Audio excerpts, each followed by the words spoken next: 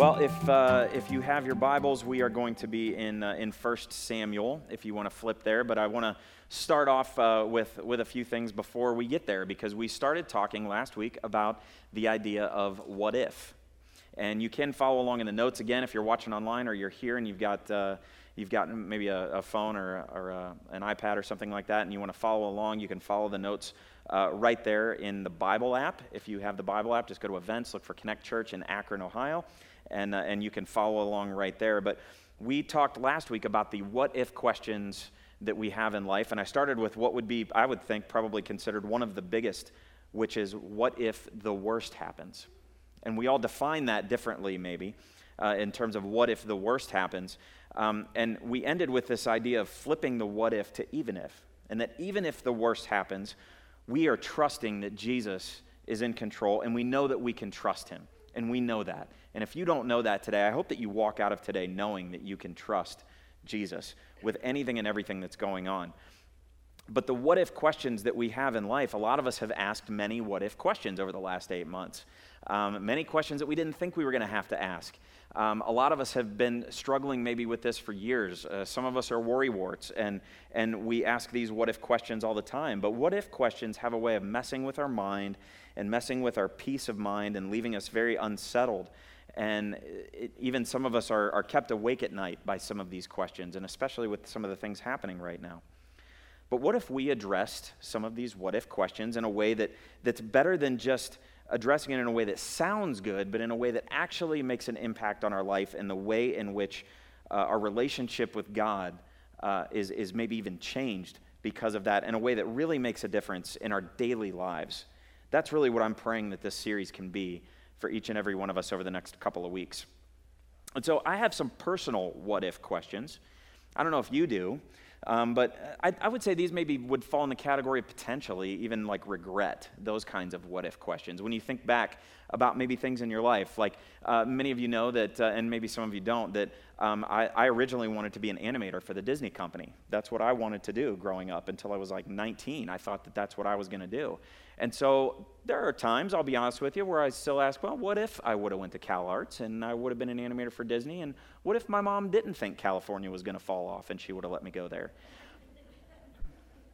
Who knows? I probably wouldn't be here right now. I'll say that. What if I would have played baseball in high school? And what if I would have been able to get to the majors and come up short in the World Series for the Indians over and over again?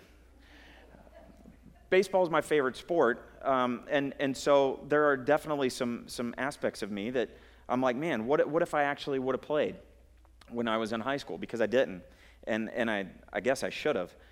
What if I maybe became best friends with like somebody at Lucasfilm and I got to be in an episode of The Mandalorian or in one of the Star Wars movies? And what if they made like an action figure of me? That would be cool, right?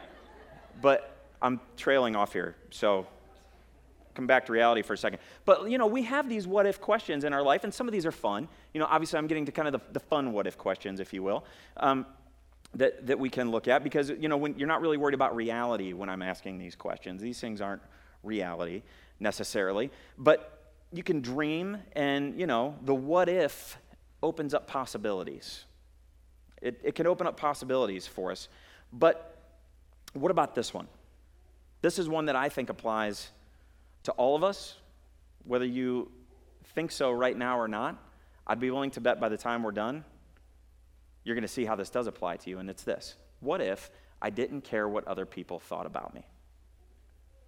What if I didn't care what other people thought about me? Now, we're going to frame this a little better as we progress through the morning. But what if I didn't care what other people thought about me? How would my life be different if I had self-confidence in who I am? How would my life be different if maybe what I look like and really understanding who God made me to be and my beliefs and my passions and my life's calling? How would my life be different? These are the questions I want you to ask yourself right now. How would your life be different if you didn't care what other people thought about me? Some of my regrets that I have, one of my regrets in high school, as I mentioned, was that I didn't play baseball in high school. And the reason that I didn't and because I like playing, I'm not some like amazing or anything. I'm not like Mikey. He was incredible in high school. But at the same time, I knew I probably could have hung with everybody. If I would have played, I would have been able to play a little bit. But you know why I didn't? That's exactly why I didn't. Granted, I was in band and I was in art and I was in a few other things and all of that. But I also was thinking that those things would disqualify me from that because I cared too much about this. And you might be thinking, okay, I guess he's just talking to the teenagers today. I'm not. I'm not talking to just the teenagers today. Because I think all of us deal with this way more than we want to give, than we want to admit. All of us deal with this in a lot of ways. It's just as you get older, you get better at hiding it. But teenagers, if you're watching or you're listening to me, let me just tell you, this doesn't go away. I'd love to tell you that it does, and I know a lot of the focus on something like this gets pinned on you guys and toward you guys and peer pressure and all that stuff. I'd love to say peer pressure stops when you're like 18 or something. It doesn't. All right, spoiler alert, it doesn't. I guess you get better at dealing with it or hiding it. But think about it. Think about it if you cared more about what God thought than about what other people thought. We are living in a world right now where, Facebook and Instagram and all of that stuff, how many of us are like, looking, how many likes did I have on this? And all of those kinds of things. And this person said this about what I posted, and I got to make sure that this picture, I'm in the exact right position because of what everybody will think about me. And all of those kinds of things, right? It's why we do the angles up like this or whatever. Because we care about what other people think. But I would even propose that it's deeper than that. It's more than just social media. And I know some of you are laughing because you're like, that's exactly how I take my pictures. But it's more than that, right? The things that we talk about, the movies that we go see when we were loud, the stuff that we watch, the sports teams that we cheer for, the clothes that we wear, there is a whole lot wrapped into us caring more about what other people think than we would be willing to admit. We care a whole lot about what other people think. You act a certain way, a ton of what you do, a ton of what we do is because of what we think other people think about us. And like I said, peer pressure is not something that goes away. We think of that specifically with students and kids, but it's not exclusively their issue. It's not. Peer pressure, it's the expectation to do something because your friends or those that you're looking to are doing it. That's essentially what that is. And it's not always a bad thing because sometimes it can push us to do, to maybe step out of our comfort zone and do something that we should have done or should be doing. But there is a story in the Bible that actually deals with this, that maybe you really didn't think about it this way, in the way we're going to look at it, that deals with this what if. And it is in the book of 1 Samuel, chapter 17, and it might be a familiar story to you. I hope it's a familiar story to a majority of you, but you may not be familiar with it. It is the story of David and Goliath. David and Goliath, it's a story that, I don't know, I kind of feel like it's one of those that whether you've grown up in church or not, you at least have the gist of maybe what this story is about because it's used in various things. But we're going to look at it, I hope, in a fresh way for you today that can maybe challenge you in a way that pushes you closer to God and maybe get you a little further from this and a little closer to caring more about what God thinks. And so let me set up the story just for you just a little bit. David is the armies of the Philistines and Israel are fighting, but they're really kind of at a standoff in some ways. And you've got David, who is in the service of King Saul. Now, this is not Saul that we talked about when we were going through our Back to Normal series. Saul apparently was, a lot of people had that name. This is a completely different Saul. This is Old Testament. This is thousands of years before. This is King Saul of Israel. And David is in his service at the time, and David is his harp player. And he is he had come to visit his brothers and some things like that, but at this point the king actually just said, I want him to just be in the court with me and play harp when I've got a headache, and there's some other things in there too, and about him being kind of tortured by things going on in his head and all of that. And so David was there playing harp to bring peace to him, which is an interesting dichotomy when you see what happens here as we go forward with the story. And so we're going to be starting in verse 4 in 1 Samuel 17, and I'm the New Living Translation for the day, just so you know. It says this: Then Goliath, a Philistine champion from Gath, came out of the Philistine ranks to face the forces of Israel, and he was over 9 feet tall. He wore a bronze helmet and his bronze coat of mail weighed 125 pounds. He also wore bronze leg armor, and he carried a bronze javelin on his shoulder. The shaft of the spear was as heavy and thick as a weaver's beam, tipped with an iron spearhead that weighed 15 pounds. His armor-bearer walked ahead of him, carrying a shield. Goliath stood and shouted a taunt across to the Israelites. "Why are you all coming out to fight?" He called. "I am the Philistine champion, but you are only the servants of Saul. Choose one man to come down here and fight me. If he kills me, then we will be your slaves. But if I kill him, you will be our slaves. I defy the armies of Israel today. Send me a man who will fight me." When Saul and the Israelites heard this, they were terrified and deeply shaken. So I've got a feeling that when all the soldiers of Israel kind of heard all this going on, that they kind of looked at each other and they were waiting for someone else to step up. I don't think any of them, and boy, can we all relate with that too. You see something's going on, you're like, boy, somebody should take care of that. That's not me. I think that's kind of what was going on here. And they were terrified and deeply shaken, as it says there at the end. Yeah, I bet they were. But let's get back to this question here for a quick second. What if I didn't care what other people thought about me? Now, we're going to take this question and relate this to this story, because what if someone were to stand up to this giant? What if someone, despite what everyone else thought, were to stand up to this guy? Well, we know someone did, and we know his name is David. We know that. He was just a shepherd. He was a shepherd boy. He was a teenager, essentially. He was just visiting his brothers, and as I told you, and then was kind of pulled into service for the king.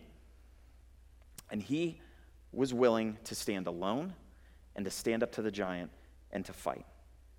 And so what would this mean for you if we were to answer this question and we would use the lessons that we learned from David in terms of what if I didn't care what other people thought? And what I'm inferring here is meaning, what if I cared more about what God thought? What would that look like for me as a follower of Jesus when it comes to this what if question? Well, here would be the first one. I would stand for what I believe. I would stand for what I believe. See, David did not like the fact that Goliath was defying God. He didn't like it at all. Take a look at this in verse 26. David asked the soldier standing nearby, "What will a man get for killing this Philistine and ending his defiance of Israel? Who is this pagan Philistine anyway, that he's allowed to defy the armies of the living God?" David was fired up. He was like, "Nuh-uh. Who's this guy think he is?" He was more concerned about what God thought than what other people thought. He was more concerned about the glory of God as opposed to himself. Think about what you believe. Think about what you really believe and about what you value and you consider worth standing for. David didn't have to think twice. He knew exactly where he stood. He knew exactly what he believed, and he knew exactly who Goliath was taunting and what this really meant. And we have to consider these things. We have to consider the things, especially the last few weeks and months. And unfortunately, as we see where our world is heading and even where our country is heading, we may have to consider some of these things because it's hitting a little more close to home than probably we thought we were in for. We may have to consider some of these things a little more as things move forward. Have you considered really what you value, where you stand when it comes to the things of God as opposed to the things of yourself? Have you considered those things? Another aspect of this that we can learn is that I would be willing to stand alone. I would be willing to stand alone. Sometimes nobody else is willing to fight. In this particular story, we see no one else was willing to fight. But David, he offers to go. He was fired up. He was like, nobody's talking about my God this way. And he was willing to go. He's like in 10th grade. He's 135 pounds soaking wet, right? He could care less about what was popular, and he cared more about what was right. He was willing to risk his life. Even though everybody else thought he was crazy, he was willing to stand alone. Look at 1 Samuel 17:32 here. "Don't worry about this Philistine," David told Saul. "I'll go fight him." He's like, "Let's do this." He was ready to throw down right then, right there. Why? Because he was solid in his convictions. He knew what he believed. He knew what was right. And he knew who was behind him. He knew the power of God was going to lead him out there, and he knew that God was going to be with him. You know, it's one thing to say, somebody should do something about this. And it's quite another to say, I'm going to do something about this. As followers of Jesus, we are called to be the latter. We are called to be leaders. Just like David was a leader. He was a leader, someone who didn't care what other people thought as much as he cared about doing what was right and standing for what was right.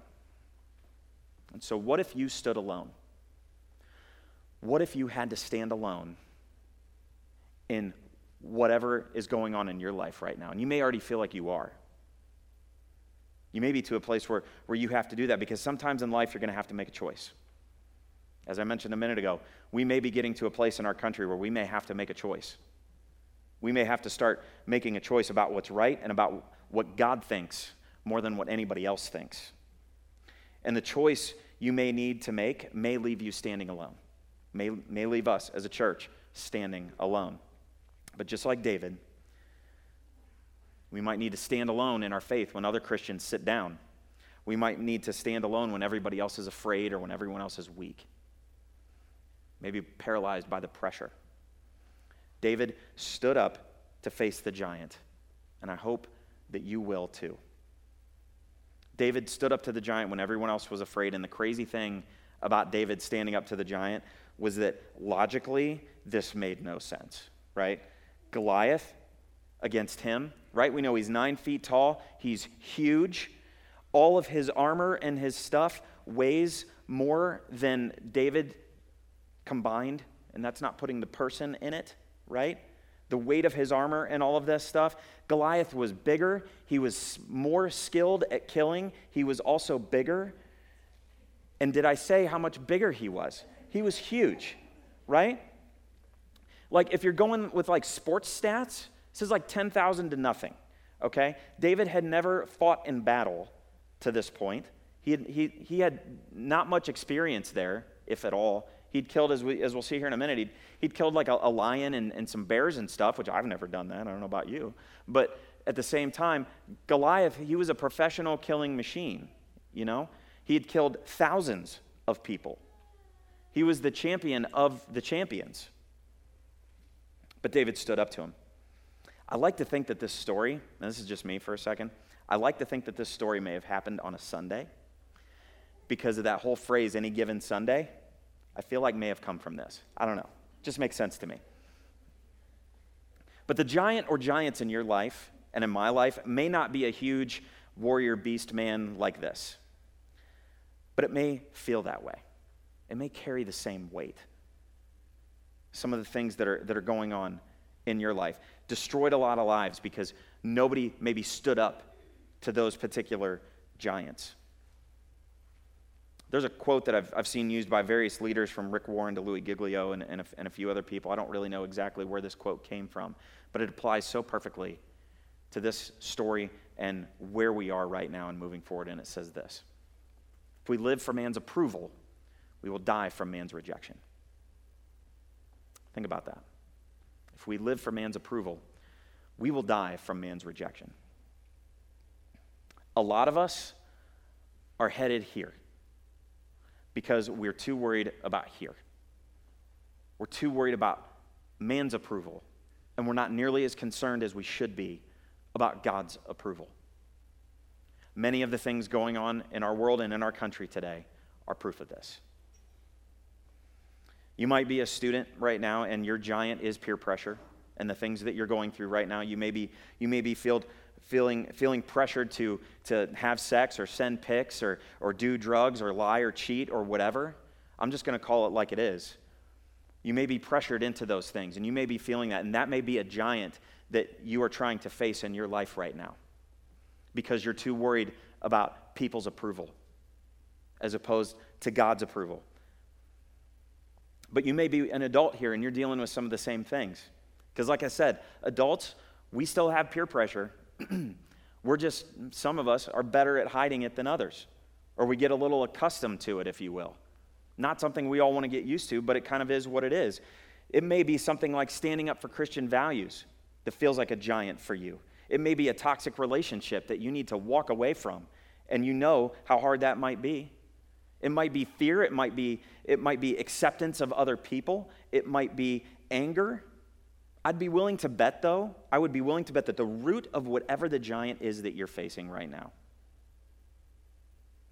I bet you that the root of that comes from a place of feeling rejected by people. I bet you it comes from a place of feeling rejected by people, because this is something that we all struggle with. We don't always make the best decisions when we're trying to avoid rejection, do we? When we're trying to avoid rejection, we don't make good decisions. Do we forget that Jesus never rejects us? Ever. Can I say that again? Jesus never rejects us. Ever. If that's not an amen statement, I don't know what is. Right? We're allowed to say amen here. I promise. Thank you. At the same time, though, we should be willing to stand with others. What I don't want you to hear from this, I need to sidebar for a quick second and address something just for a quick second. What I don't want you to hear is that we're saying, I don't care at all what other people think about me. That's not where I'm headed with this. Sometimes we need to stand with others, and from a gospel perspective, loving other people perspective, we should care what other people think for the sake of the gospel, but that cannot overshadow what God thinks. That cannot overshadow what God thinks. And here's the difference. When God puts an opportunity in front of us, do we consider how we will look or come across, or do we consider what God thinks and what God wants? What is our priority here? The last thing that we should do, or that the Bible's saying that we should do, or what I'm saying that we should do, is completely write off the way in which we come across to others or the way in which we treat others. That still definitely matters. We want to be kind and compassionate and respectful and think of others and stand with others, especially our brothers and sisters in Christ, right? Another advantage of being in a life group is this. If you're not in a life group, I cannot encourage you enough to be a part of one of those, because these are the kinds of things that come along with that. But the way in which we treat others and we make decisions about how we treat others should be framed in the context of Philippians 2, which is exactly how we have framed and done everything in terms of our response to COVID and the reason and why we're doing things like this and that we're still doing these things. It's not because we want to, it's because we're following what God says, because what He says matters more than what we think. Your opinion on this doesn't matter to me nearly as much as God's opinion on how we should treat others. Philippians 2, take a look at this. Then make my joy complete by being like-minded, having the same love, being one in spirit and of one mind. Do nothing out of selfish ambition or vain conceit. Do we see that? Rather, in humility, value others above yourselves, not looking to your own interests, but each of you to the interest of others. It's exactly why we're mandating these things. Because we're helping to look for the interest of others. The last thing I want to have to do is shut the church down again. We want to look out for the interest of others. And we want to be able to worship. And as I've mentioned, if this is the only thing that we have to do so that we can get together and worship, I'll throw it on for an hour. It's worth it because we can come together. It's not like we're in some communist or third world country where we're potentially going to be killed for preaching the Word of God and getting together. And we need to praise God and thank God for that, even in the midst of maybe the turmoil that's happening within our country right now. There's still no other country I'd rather be living in, regardless of who's in the White House. What I'm not saying is that we treat other people terrible. What I'm not saying is that if they disagree with us, that we just throw caution to the wind. That's not what I'm saying. That's not what this is saying. We are certainly called to love and accept people regardless, because Jesus loves and accepts all people. And how quickly we forget that too. But He doesn't accept our sin, and He doesn't accept our rebellion. There are consequences for the bad choices that we make. There are consequences. There are consequences for following our own selfish desires. But that doesn't mean that God is leaving us hang out to dry, and we shouldn't do that within not only our church family, but with other people as well. So that's not what I'm saying, because there's nothing you can do to make God love you more or love you less. You've heard that many times, and that's always going to be true. He loves and accepts you just as you are, but not your sin. And so we need to remember that God loves and accepts us, and let that reflect in the way that we battle our giants, and let that reflect in the way that we treat other people. Look at this statement. It says this: rejected people reject people. Loved and accepted people love and accept people. Think that through for a minute. See, followers of Jesus should love and accept people because we are loved and accepted. And we should understand this idea better than anybody. There should be no other group of people on the planet that understands this idea better than the church. What if you didn't hear the voice of rejection? Because I fear that a lot of us are listening too much to the voice of rejection in our life. What if the only voice you heard was the voice of God the Father? What if you were able to put aside all of the other voices and listen to just the words of God the Father? What if you were able to just hear his love and acceptance? Maybe you need to hear that God says that you are loved and that you are worthy and that you are valued and you are cherished and that you are chosen and that you are a son or a daughter of the Most High King. Maybe we need to remember and remind ourselves of those things a little bit more and care more about what he thinks than about what other people think. Just like David, we need to stand for what we believe in and know what we believe. We need to be willing to stand alone. And finally, what if I didn't care what other people thought about me? Well, I would stand tall. I would stand tall. Or maybe another way to put it, I would stand strong. I would stand strong. We need to be a leader. The church should be leaders. We should be leading here. Leaders know what they believe, and they're willing to stand alone when they need to, and they are confident. And they stand tall. And we can be confident in the one that we know is in control of everything. Let's keep reading here. As we continue the story in verse 33, "Don't be ridiculous," Saul replied. "There's no way you can fight this Philistine and possibly win. You're only a boy, and he's been a man of war since his youth." But David persisted, "I have been taking care of my father's sheep and goats." He said, "When a lion or a bear comes to steal a lamb from the flock, I go after it with a club, and I rescue the lamb from its mouth. If the animal turns on me, I catch it by the jaw, and I club it to death. I've done this to both lions and bears, and I'll do it to this pagan Philistine too. For he has defied the armies of the living God. The Lord who rescued me from the claws of the lion and the bear will rescue me from this Philistine." Saul finally consented. "All right, go ahead," he said, "and may the Lord be with you." I feel like he probably said it like that, like, "All right, whatever, kid, may God be with you. This kid's going to get smeared." You know, that's more or less exactly what he was saying there. But how awesome is this? See, David is reminding Saul and reminding himself of the past faithfulness of God and the power of God that he knows is going to carry him through as he moves forward. Do you want to talk about standing strong in the face of the king? Standing strong. David remembers God's strength. And if we truly live like we didn't care what other people thought as much as what God thought, we would stand tall, we would stand against the giants that we face, and we would be filled with God's power and strength to stand against those giants. So here's the cool part. If you didn't know, David actually kills Goliath. Spoiler alert, I'm sorry if you didn't know the end of this. I just ruined it for you. But it's okay, you probably knew that. He takes down the giant with one stone, right? Boom, hits him, takes him down, takes Goliath's sword and cuts his head off, chops his head off, and this teenager leads this army to a huge victory.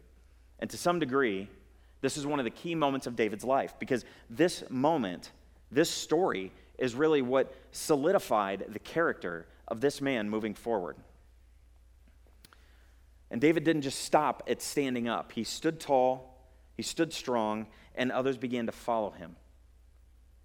And it made a difference. He becomes king later on, but it started with this story that God used to define his character. David had his fair share of problems as he moved forward, without a doubt. To be sure, he was not perfect. He made some really stupid decisions moving forward. But I want you to look at how God describes David here in Acts chapter 13. God said, I have found David, son of Jesse, a man after my own heart. He will do everything I want him to do.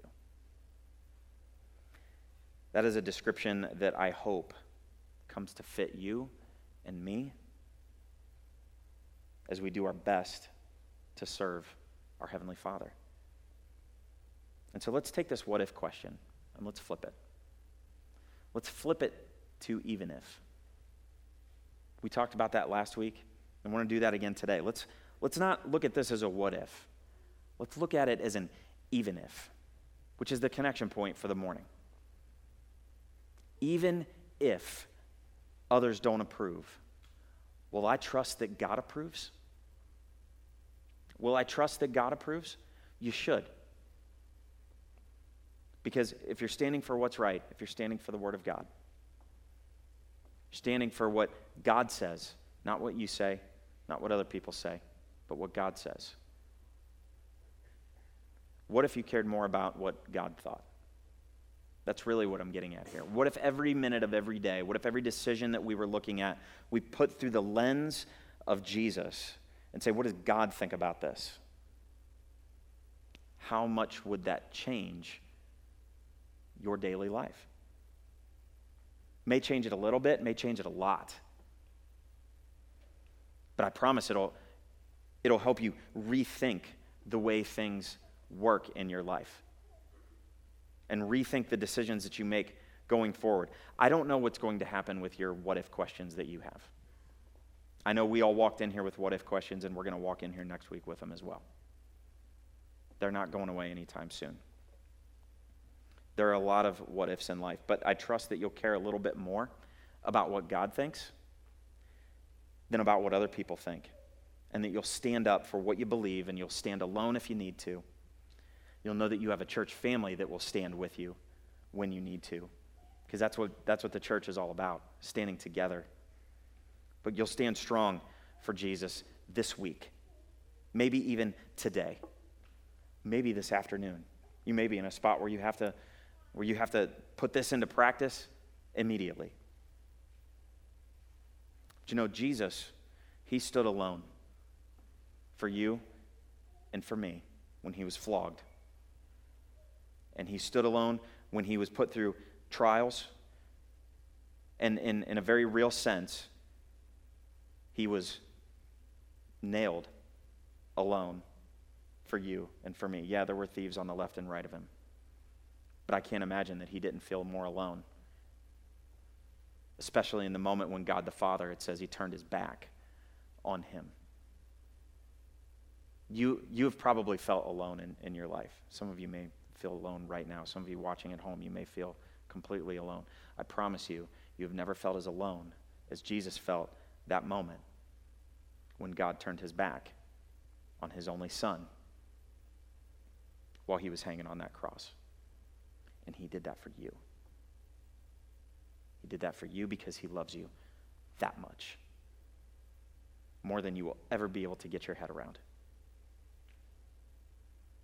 And so, I'm going to do my best to care more about what God thinks than about what anybody else thinks, because I don't know anybody other than Jesus who is willing to give their life for a sinner like me, and I owe him everything. We all do. So what if I didn't care what people thought about me as much as what God thought about me? Let's be more like David. Let's be more like Jesus. Will you bow your heads with me? God loves you so much. He loves you so much that he's not leaving you to stand alone. Even though we may need to stand alone, you better believe that he's right there with you. And And through the power of the Holy Spirit, he is going to give you the power and the ability and maybe the words that you need to say to face your giants. You are never facing your giant alone, though it may feel like it. You have the power of the Holy Spirit. And some of us here or watching may even be wrestling with the fact that you don't even feel like God is with you right now. Maybe you don't have a relationship with him. Maybe you've yet to put your trust in him.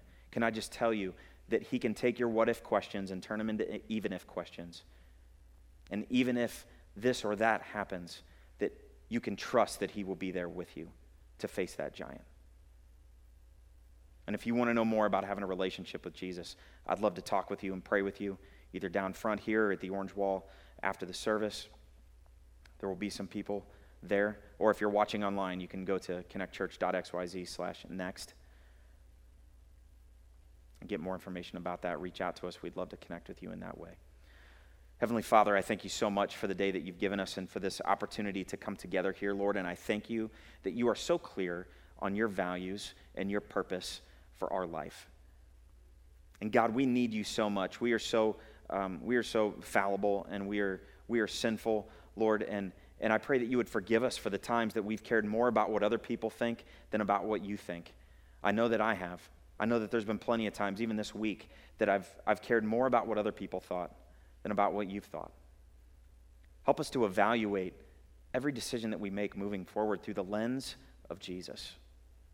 And Lord, if there's one here or one watching that doesn't know you, Lord, maybe they can't quite get their head around that. Father, a place to start is having a relationship with you so that the power of the Holy Spirit can move through their life as it does through all of us who are called by your name. And so, Lord, I pray that you would move in a powerful way through those that maybe still need to make a decision to put their trust in you and to know for sure that they're going to have eternal life with you. Lord, I pray that each and every one of us would really dive into this idea of whose opinion matters most as we move forward and as we walk out of this place and as we go into this week. Father, I pray that you would protect us and keep us safe. We love you in Jesus' name.